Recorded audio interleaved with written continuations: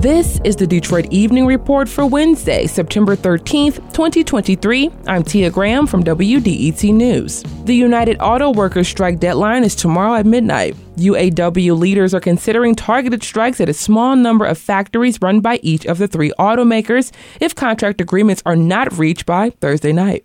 The union's leadership discussed smaller-scale strikes at a meeting last Friday, and in a press conference this evening, UAW President Shawn Fain says, "We do not yet have offers on the table that reflect the contributions of our workers to these companies." He says, "We are preparing to strike these companies in a way they've never seen before."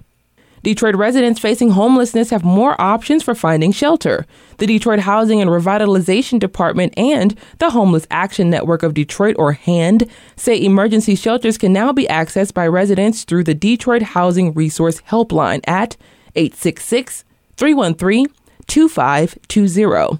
Launched this past May, the Detroit Housing Resource Helpline was created by the city to provide help for Detroiters needing to connect to housing-related services. Besides homelessness services, residents can access property tax foreclosure counseling, home repair services, home buyer counseling and education, financial counseling, legal assistance for evictions, employment assistance, and support to report poor rental property conditions. Several local nonprofits received cash awards from the Enterprise Road Forward Initiative, which recognizes organizations that work to address social and racial equity gaps in early childhood development, youth and health wellness, and preparing youth for college and careers.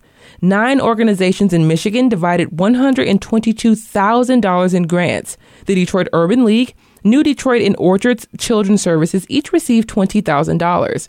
The organization 100 Black Men of Greater Detroit was awarded $15,000. The youth-serving organization Midnight Golf was given $7,000. The company behind Enterprise, Alamo, and National Car Rental brands distributed grants to more than 400 communities across the U.S. The city of Detroit is hosting a Healthy Home Resource Day tomorrow. Attendees can find information about water affordability plans, 0% interest home repair loans, energy cost saving programs, homeowner property tax exemption applications, and more. The event runs from 10 a.m. to 4 p.m. at the Northwest Activity Centers at 18100 Myers. Detroit Horsepower recently received a $500,000 grant from the Kresge Foundation to build a new space. Detroit Horsepower currently serves about 100 young people ages 11 to 18 annually to support equestrians. Through the school year and summer programs, Detroit Horsepower leases stables as far as Davidsburg and East Lansing and uses classroom and administrative space on the Marygrove campus, too. The Detroit Equestrian Center will be modeled on similar facilities and programs across the country and will be built on vacant land leased from Detroit Public School Community District at the site of the former Paul Robeson Academy, which was demolished more than a decade ago following a fire. The site is near Finkel and Linwood and the Focus Hope campus in the Hope Village neighborhood, and Detroit Horsepower hopes to break ground early next year.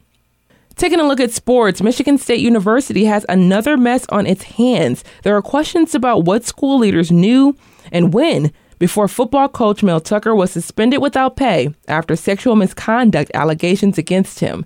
The Spartans play this weekend against number 8 Washington with Harlan Barnett as a temporary coach. Former head coach Mark D'Antonio will step in to assist. The Tigers are back in action tonight against the Cincinnati Reds after losing to the Reds 6-5 yesterday. That first pitch is set for 6:40. Tonight is Wayne State night, where you can show a little Warrior pride.